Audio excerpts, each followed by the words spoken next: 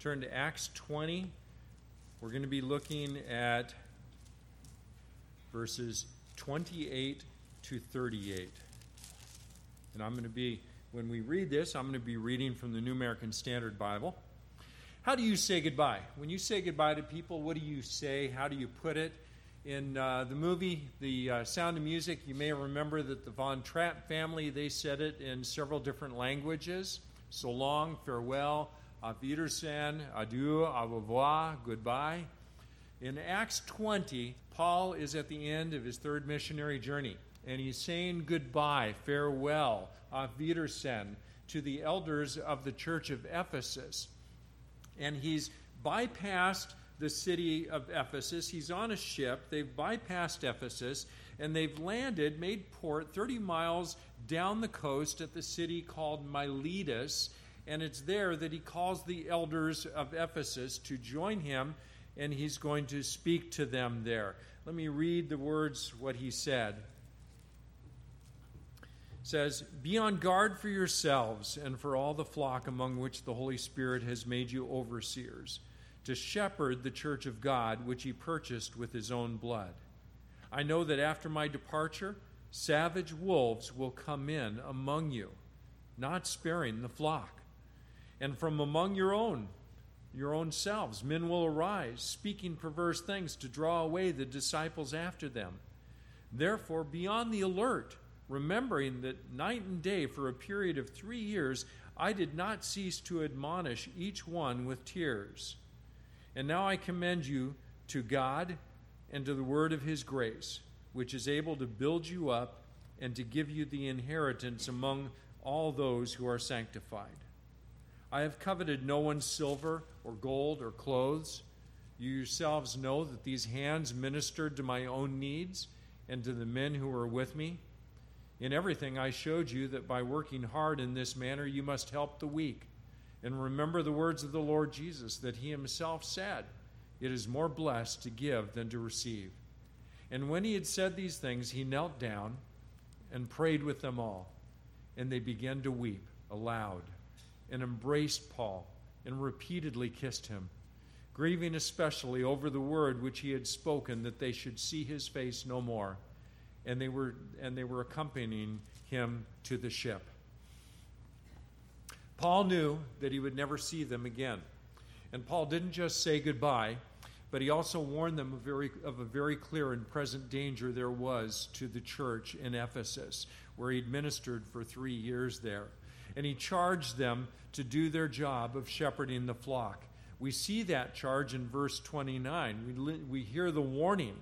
He says, "I know that after my departure, savage wolves will come in among you, not sparing the flock. And from among your own selves men will arise, speaking perverse things, to draw away the disciples after them." Imagine if you were a new believer in Ephesus and you just started attending the church and you heard of Paul's warning to the church there. He talked about savage wolves coming in there. You might respond by saying, "Well, I just came to know Christ. I'm just getting to know what the Bible says and what to believe. How do I know what to believe? How do I know who to listen to?" Those are really good questions, aren't they? Well, God provides for that. He provides an answer, and that's in the first point that we see here. It's the Spirit's design. Guess what? When God designed the church, he took care of the need that there would be danger, because it was designed by God. The church was not thrown together on the fly by the apostles. They didn't just look around where they were and see, well, how are other organizations organized? What are the Kiwanis Club like? And what do they do in the Rotary? And what do they do in the business at the college over there? How do they organize themselves? Let's take and pick and choose the things we like best from these organizations, and we'll just apply them to the church. No, they didn't do it that way. The church was designed by God. Why do I say that? Well, listen to a couple passages. Ephesians 4:11-16, Paul said, "God gave some as apostles, and some as prophets, and some as evangelists, and some as pastors and teachers for the equipping of the saints." The whole design, shepherds, elders, that's part of God's design. 1 Corinthians 12:28 says, God appointed in the church apostles, prophets, teachers. And then he goes on to talk about spiritual gifts. God is the one who placed people and different roles and different spiritual gifts and how the church is to function as a body. He's the one that designed all that.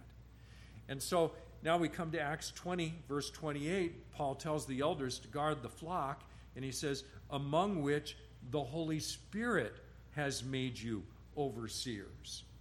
See, it was God, the Holy Spirit, who placed them in the position as elders there of the church. Think about it. Who was to take care of the church after the apostles died off, after they were gone? There's no successors that are named specifically like that. The idea of popes taking their place isn't biblical. It's found nowhere in Scripture. But as we look at the book of Acts, and we'll see this in the next few weeks, the apostles passed the care of the local church on to the elders of that local church. They passed the care on to the elders. Now, Acts 20:28, Paul refers to those who are going to lead the flock by three titles. He says, number one, to the elders. That's one title. He says, be on guard for yourselves and for all the flock among which the Holy Spirit has made you, number two, overseers. To shepherd, that's number three, the church of God. In one breath, he identifies them as elders, overseers, and those who shepherd. Now, the word elder comes from the Greek word presbyteros, which means an older, more mature person. Now, the Presbyterian Church, they take the name of their denomination from that idea of elders leading in the church. Presbyteros, Presbyterian. The word overseer comes from the Greek word episkopos. Sound familiar? Like a denomination, the Episcopal Church? Okay, episkopos. An episkopos was one whose job was to watch over things. And so the church of the Philippians received a letter from Paul. It was addressed to them and to the overseers, the episkopoi, and deacons of the church. 1 Timothy 3, Paul addressed the qualifications of elders, and he called the elders overseers. In 1 Peter 5, Peter tells the elders that they are to shepherd the flock. And so they are elders, they're overseers, they're shepherds. All three words describe the same group of individuals, the same role. Elders are older, mature men who lead. They also oversee, they have charge over the flock, and they shepherd or they care and guard the church.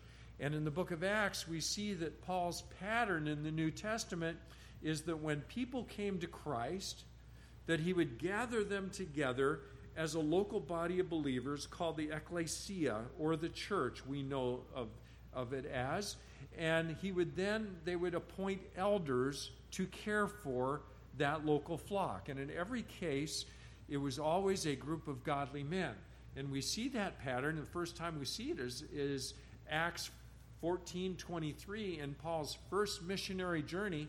He had gone from Pisidian Antioch up to Iconium and then Lystra and then Derbe. And when he got to Derbe, he had the choice. What's he going to do? Shall I just keep on going and head east to go home? No. He turned around and he revisited every city, revisited every church. And verse 23 tells us that he appointed elders in every church there. Titus 1, he told Titus to appoint elders in every city on the island of Crete. So his job was to appoint them on Crete. Well, how were they appointed? Well, Paul, Timothy, and Titus identified individuals and they appointed them. We don't see a vote taking place. They didn't have an elections for popularity. No, it was that they were first recognized for having godly character and the qualifications of an elder, and that they could do the job as an elder, and they were appointed by those individuals. And God was so intimately involved in that process that it's kind of surprising. Verse 28, Paul said, the Holy Spirit made or placed the elders in that role in the church of Ephesus. Well, there's a second point for us to see, and that's the sheep's guards. Look at verse 28 again, where Paul tells the elders, be on guard. Look at verse 31. He adds, be on the alert. Why? Because the church is in danger. Now, you've all seen it before, football games where you see a football player, he's running down the field, he's got the ball, and he's holding it out in front of him, running like this, showboating, cocky, arrogant, probably thinking, no one's going to be able to take this ball out of my hands. Well, that word guard, it means hold it close. Just what that coach would probably tell that player to do. You hold the ball close to you. You hold it toward you. And Paul is painting the exact opposite picture of the cocky, showboating football player. He's saying the elders are to hold the flock close to them, to guard them. Elders aren't optional. They're standard equipment in God's design. There's no other individual or group that God's word says is to lead the church, but they're also to care for and to protect it. And that's what Paul focuses on as he says goodbye to these elders from Ephesus. And you know, you've all been on planes before, I assume, that before the plane takes off, they give you that safety talk, and they tell you, what are you supposed to do when your mask falls down in front of you? If you've got a child next to you, what are you supposed to do? You put your own mask on first. Well, Paul's basically saying the same thing to these elders. The first thing that they need to do, if they're going to protect the flock, is make sure that they're not being careless in their own spiritual lives. Be on guard for yourselves. Make sure that you pay attention to your own spiritual life. They need to be walking with God, walking in humility, seeking Him daily, experiencing His forgiveness, living a holy life, putting off sin, pursuing right priorities, sharing Christ, seeking to help others grow in their relationship with the Lord. They need to make sure that their own spiritual lives are thriving, first of all. Now, Paul was serious about his own spiritual life. 1 Corinthians 9:27, he said, I buffet my body and make it my slave, lest after I have preached to others, I myself should be disqualified. When he wrote to Titus, or wrote to Timothy in 1 Timothy 4:16, he said the same thing in essence. He said, pay close attention to yourself and to your teaching. Look after yourself first. Why do elders need to be on guard for their own spiritual lives? Well, let me give you a couple of different reasons. Very first is that with leaders and teachers in the flock, it's possible for them to become so accustomed to God's word that they stop being sensitive to the Holy Spirit. They stop applying what they're learning for their own lives, and they need to remember that when they open up God's book and they're preparing to preach a sermon or an ABF class or lead a life group, that they are there not to give a lesson, that they're opening up God's word first to hear from God, to let Him teach them. Here's another reason they need to be on guard for themselves, and that is because their position as elders, they may come to think that because they're elders that they have it together spiritually, when in reality they may be on the verge of failing spiritually. I've seen that happen in some elders' lives. Guys who have been serving as elders, and I didn't even know, but I found out one of them was in adultery back in Illinois, and we had to address that in his life. It's easy for you to think that you have this position and you can go ahead and continue in sin. No, you can't do that. They also have important priorities in their own lives, but elders are responsible to make sure that the church is living out the God-given priorities that God has given them for the church. And distractions, just like in our own personal life, Paul said that we can become entangled in the affairs of everyday life. Well, churches can do the same thing. We can become so entangled in putting on events and activities and doing sermon series and things like that, that we forget that our priority is not to put on events. not to hold services. Our priority is to help others be passionate followers of Christ, to make disciples. And if we do all the other things, but we're not making disciples, we're failing as a church. Elders need to be on guard for themselves because it's easy for them to forget that the church has priorities. An elder's example is diminished if they're not walking closely with the Lord. They can't lead others to live holy lives if they themselves aren't. They can't tell people to live out God's priorities if the people don't see that lived out in their own lives. And imagine the damage when a church leader falls into sin. That almost without exception, that when a church leader falls into sin, the damage done is greater on other people's lives than if someone else was to fall into sin. And it leaves deep scars in people's lives, in resentment, in distrust. So they need to be careful for their own lives first. But they also guard the flock, because Paul said, be on guard for yourselves and for all the flock. Now, God calls us sheep. Psalm 23, he's our shepherd. We're the sheep. Jesus in John 10 said, I am the good shepherd. And he described us as his sheep. Like it or not, we are sheep. Now, that is not always a compliment from what I've been told about sheep. And maybe some of you have had sheep or goats, and you know how they can behave. Sheep are the only truly domesticated animal. They cannot survive without a shepherd's care, and that's us. We need shepherds in the church to care for us, to feed us, to protect us, and at times even to discipline us if we decide, I'm just going wayward right now. Have any of you ever had that thought before? Well, there's times we need to be disciplined. Well, why do we need them to guard us? Why guard sheep? Well, the answer is very simple. We're vulnerable. Verse 29, he said, after I leave, savage wolves will come in among you.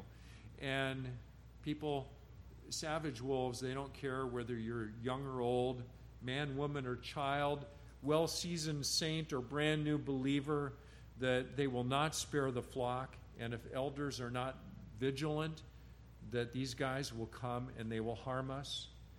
Now, I've spent a significant amount of time studying villains in my life. I've read Batman, Superman, and Spider-Man comic books. And here's what I've discovered. That almost without exception, you can always count on the superhero having a supervillain, an enemy who almost matches them in their power and their abilities. But the thing is that in the comic books, the villain is always obvious, isn't it? They look like bad guys. But the Bible tells us our enemy is not easy to spot. He's hard to see. In fact, 2 Corinthians 11, Paul said that Satan masquerades as an angel of light, that he was once one of the most glorious, if not the most glorious angel in all of God's creation. And if you and I were to have seen him, or even to see him right now, he would appear as a majestic, glorious being. And we would look at him and say, I've never seen such beauty. You think, how could that be a bad guy? But the reality is, according to Peter, that he's really a roaring lion, and he's prowling around seeking those whom he may devour. And he will end us if he gets the opportunity. And he does that every day in people's lives. He deceives them into buying lies so that they either do not come to Christ, or when they know Christ, they don't continuously walk with him, or maybe someone ends someone else's life or even their own life. And Satan uses two ploys to try and attack us that Paul gives here. Verse 29, he says, savage wolves will come in among you. Predators from the outside will come into the church. In the early centuries, they didn't always have teachers that were in that church that could consistently teach them. And so there were traveling teachers that would come to a city, and they would come to a church and teach in that church for a time. But there were also some who were false teachers who started attending and tried to influence the flock into error. Now, today, we don't have people doing that for the most part. Most of the false teachers that we come across, they come on the TV, they come on the internet, in YouTube, on the radio. Sometimes they even come to your door. Knock, knock, knock. I'm Elder so-and-so, or I'm Brother so-and-so from the Watchtower Society. Okay, so they come in from the outside. And then there's the other threat Paul refers to, and that is people who are already in the church. And it may be people that are sitting in the pew next to you, or leading worship, or teaching a small group, that they may end up trying to deceive us later. He says, from among your own selves, men will arise, speaking perverse things to draw away the disciples after them. Okay, the truth is that we're vulnerable. And our dangers come from the outside, and they can also come from inside the church. Now, in the first two centuries of the church, there were all sorts of errors the church had to deal with. Let me give you some examples. Galatians, Colossians, 1 Corinthians, James, 1 John, Jude, 2 Peter were letters that were all written to counter error in the church. Galatians was written because individuals were teaching that you had to accept Christ and keep the law of Moses in order to be saved. That was an error. Colossians was written to counter the matching one or the other error that Jesus is either not truly he's not truly God, or he's not truly man. 1 Corinthians was written to address practical error, and it talks about just about every type of practical error that there was. There was immorality. There were people sleeping with people they shouldn't be sleeping with. There were other people living in sin, suing each other, prideful attitudes, cliques, divisions, slandering, unloving behavior, drunkenness. James and 1 John were written to counter the lie that you can be saved and it doesn't matter how you live. And Jude and 2 Peter were written as warnings to the church that there were false teachers that were around. And realize it, contend for the faith, and be careful about those who bring error. They weren't warned that these false teachers would bring perverted doctrine and teach perverted lifestyles. Now, there are many errors today that we encounter. Some, like the Jehovah's Witnesses or Hare Krishna, are easy to spot, right? But there are others that are harder to pick out. There are websites that disseminate errors, and I have yet to spot a single website promoting error that puts a warning on the page saying this site contains heresy. But they're all over the place. I've known people who have bought into error because they came across someone that sounded good on YouTube and had a YouTube channel and had some interesting or amazing teachings that they had never heard of before. And they walk away from the faith because they've gotten sucked in. They didn't have the discernment to realize this is really error. So be cautious where you get your information from, especially if it's on the web. Paul didn't tell the elders, don't worry about the flock. They're able to take care of themselves. Instead, he said that they need protection. And let me give you a couple examples, popular ones that maybe you're familiar with.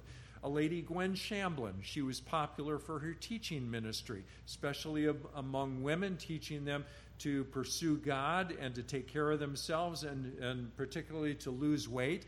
Well, she veered off into an ancient heresy that was called Arianism. That's at the foundation of the Watchtower Society, Jehovah's Witnesses. They deny that Jesus is fully God. Beware of also other errors taught like the Word Faith Movement and the Prosperity Gospel. In case you don't know it, Joel Osteen is a false teacher. He's very popular among people and maybe to you, but he is a false teacher. And other individuals, Word Faith Movement teachers like Joyce Meyer, she's popular, but she's a heretic. She's taught that Jesus ceased to be the Son of God when he went to the cross, that he had to be born again, that we become little gods, which is heresy, and that she herself has become sinless, that she no longer sins. That's error. Stay away from the Word Faith Movement and the Prosperity Gospel.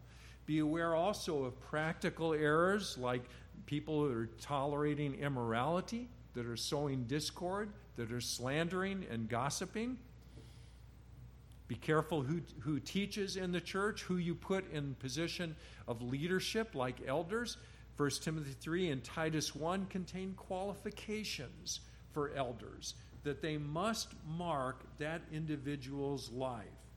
And on top of that, they should model the priorities of the church and themselves be passionately following Christ and making disciples. How does error make its way into the church? When elders let their guard down. Elders are the church's frontline defense to error. So let's look also at the fourth point, which is the Savior's preventative. Verse 32, Paul said, "Now I commend you to." This sounds like it's maybe a recommendation, that he's encouraging them to try something out for size here. But it's not "I commend to you," it's "I commend you to."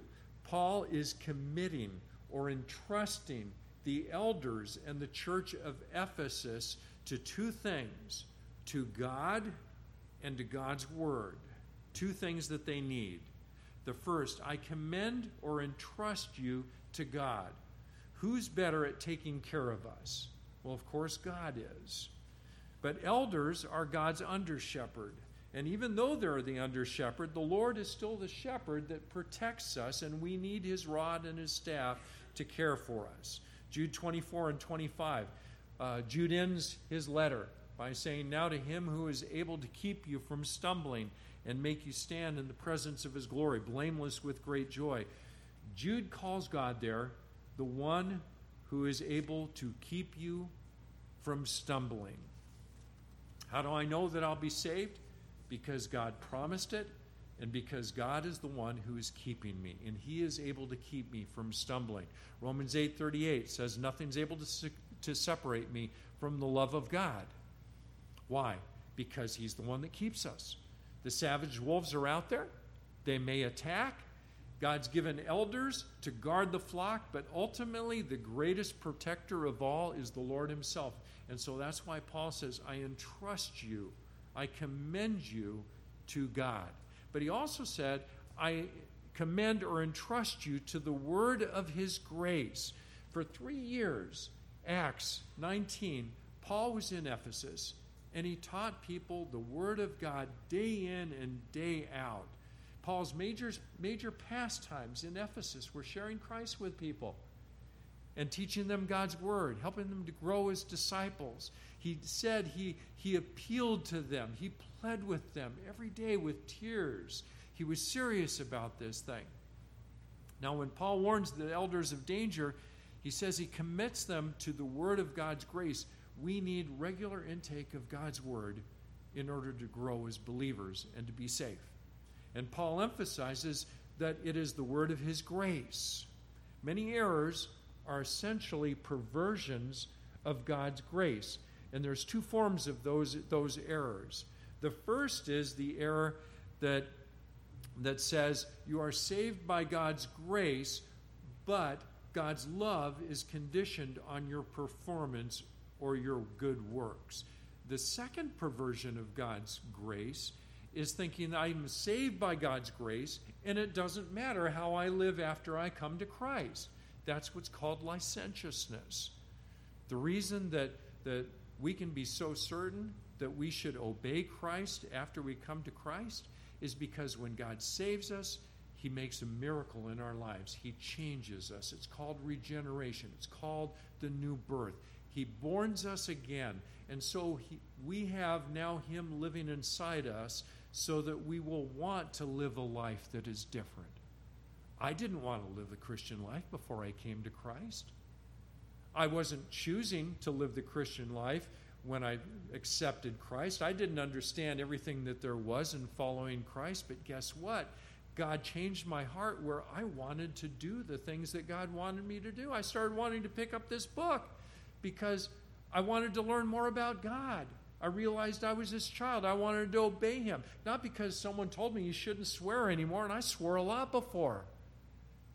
I didn't stop doing the other things that I did because someone told me don't do those things. When I found out they were sins, I didn't want to do them anymore because I now wanted to follow God. It's the word of his grace. In verse 32, Paul said it's able to build you up and give you the inheritance among all who are sanctified. There's two things I found in Scripture that build us up in our faith. One is the Word of God, and the other is meaningful fellowship with other believers when we're ministering to one another. We can't grow without God's Word. It's God's message of the gospel. It's his promise of eternal life. It tells us of our inheritance in heaven. It instructs us in what to believe, the promises to cling to, the instructions to give heed to. And those are what build us up in our faith. And so that's why each day we need to be in this book. We need it. It's for our growth. It's for our health. The last thing that Paul tells these elders is the servant's model. He reminds them of his example. For 3 years, his life pointed them to the path that they should follow as leaders.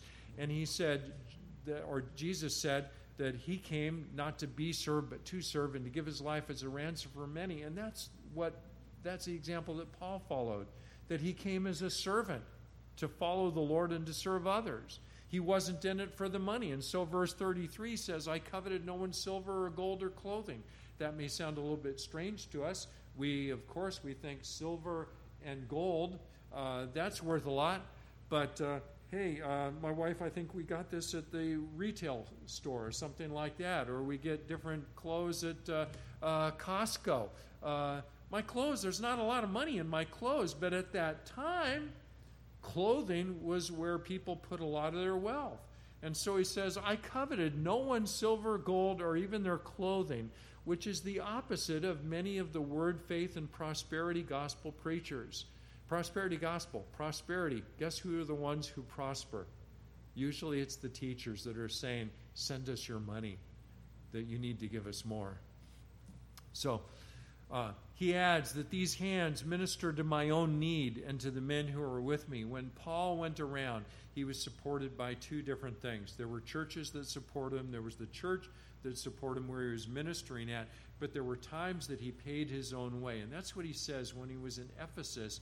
He paid his own way. He worked while he was there. And he even supported his co-workers. That would be people like Timothy and Titus and Silas and Luke, that he paid their way.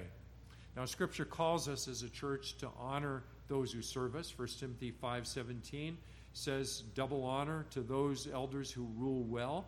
Double honor refers to supporting them to do their work. It's biblical and it's healthy for the church to do that. But Paul decided to forego that when he was in Ephesus and to support his co-workers. So he's able to say that elders and pastors, they're not in it for the money. And then he goes on to say how he modeled the example of working hard and helping the weak in giving.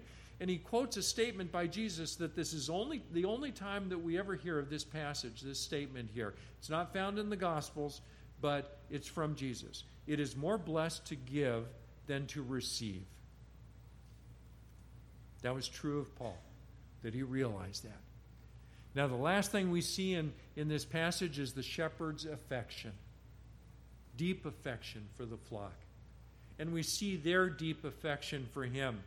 Verse 36, when he had said these things, he knelt down and he prayed with them all. And what did the people begin to do? They began to weep aloud and embrace Paul and repeatedly kissed him. The verb tells us they kept on kissing him. They were so grateful for this man's input in their lives. For 3 years, he cared for them. He pled with them with tears in his eyes as he was teaching them God's word. And like many European cultures, men kissing men without any sexual connotation.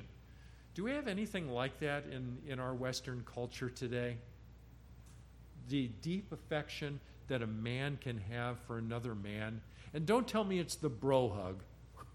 Hey, bro. No. These guys were deeply affectionate for one another. They were weeping on one another's shoulders. And verse 38 says they were grieving especially over the word which he had spoken, that they should see his face no more. And then they accompanied him to the ship. And next week we'll look at what happens when he goes on the rest of his journey back to Jerusalem and when he's in Jerusalem. But let's talk just for a second about how does this apply to our lives. Well, let me give you 3 groups that I'd like to speak to. One is the elders of our church and pastors. The second would be all of us as a church. And the third would be the men in the church. Okay, first, to the elders and pastors of our church. John Sacco, Dave Stook, James Hellowell, our pastors, Tim Johnson, John Piper, that they are not titled as elders, but they serve as elders in this flock. And anyone else that's going to serve as an elder or a pastor in the future. Men, your job is to guard the flock. You're to shepherd this flock because it's the flock that Jesus paid for with his own blood. It's precious to him. Make sure that you are passionately following Christ in your own life and lead the flock. But know this, making decisions is going to be a small part of your job. You already understand this, but it's a small part of your job because the lion's share of your job is to watch over the flock. It's to model what it is to passionately follow Christ. It's to equip the saints to serve. It's to share Christ and help others know how to disciple other individuals. And constantly to watch out for predators. Whether it's from the outside or you may find that people from in the inside have become influenced by false teachers and we need to correct them. Okay, the second group I want to talk to is the church. It's all of us. Let the elders lead. If they're doing their job, if they're passionately modeling what it is to shepherd the flock, if they're living their life for Christ, then trust them. Doesn't mean you follow them blindly off a cliff, but if you've got a concern, go to them and talk with them. And like Hebrews 13:17 says, let the elders persuade you. That's what obey your leaders and submit to them. That obey your leaders, it's let them persuade you. Give them the benefit of the doubt. The Holy Spirit has put them in that position. We trust God is working through their lives. So if you disagree with them, go talk to them. But other than that, trust them as they lead the church. And the third, I want to speak to the men in the church. We need the men in our church to stand up and serve as elders. Now, every church I've been in, every church I've known has had this problem. That men are reluctant to stand up and take the role of being an elder. They feel inadequate, they feel unqualified, they feel like they've got too many other things to do, and they don't make it any priority in their lives ever to be an elder. Well, how do I start this process? Well, know what the qualifications of an elder are. 1 Timothy 3 and Titus 1 give the qualifications for an elder, but elders should also be, as I mentioned before, modeling a passionate walk with God and modeling what it is to bear witness of Christ and help others grow as disciples. But make it your goal in life that you want your life to be characterized by all those qualities so that one day when the church is looking for an elder, that they would look to you. Doesn't mean that you have to serve as an elder. No one has to, and not everyone will. But make it your goal that you want to be qualified as an elder. When we were in college ministry, I remember one young collegiate, Carl McCarthy, that he and I were talking late one evening, and he said, about 3 or 4 years ago, I heard about being an elder, and I made it my goal that by the time I was 24, I wanted to be qualified as an elder. Now, 24 is kind of young to be an elder, but he at least wanted his life to be characterized by the things that an elder's life should be characterized by. That's a great goal, young men, to make your life one that one day they will ask you to serve as an elder. So Paul is speaking to these elders of the church of Ephesus.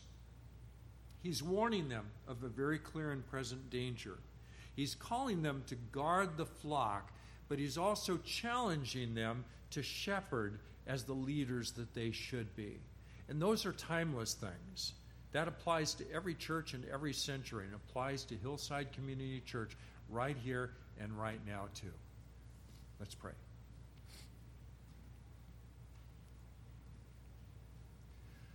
Lord, thank you for your word, that we're mindful every time that I get up in the pulpit, every time we open up the word to read and to hear your word preached, we're mindful of what Paul said, that all Scripture is inspired by God, that it's breathed out by you, that it's profitable in our lives for doctrine, for teaching, for reproof, for correction, for training in righteousness. That for us to be able to grow in our spiritual life, we need to understand your word. And so we're grateful for your word that we can look at. And even though some may think of this portion of Scripture as sort of a travel log and maybe a tape recording of what Paul said, but it sure is a whole lot more. It's teaching us the priorities for what an elder is to be doing in the church and how the church is to respond to elders. It's teaching us about our vulnerability to danger, that we could buy into false teaching somewhere along the road, and we need to have others to watch over us and protect us. Lord, thank you for giving us the design that you put in the church, that elders are here to care for us. And we praise you in Christ's name. Amen.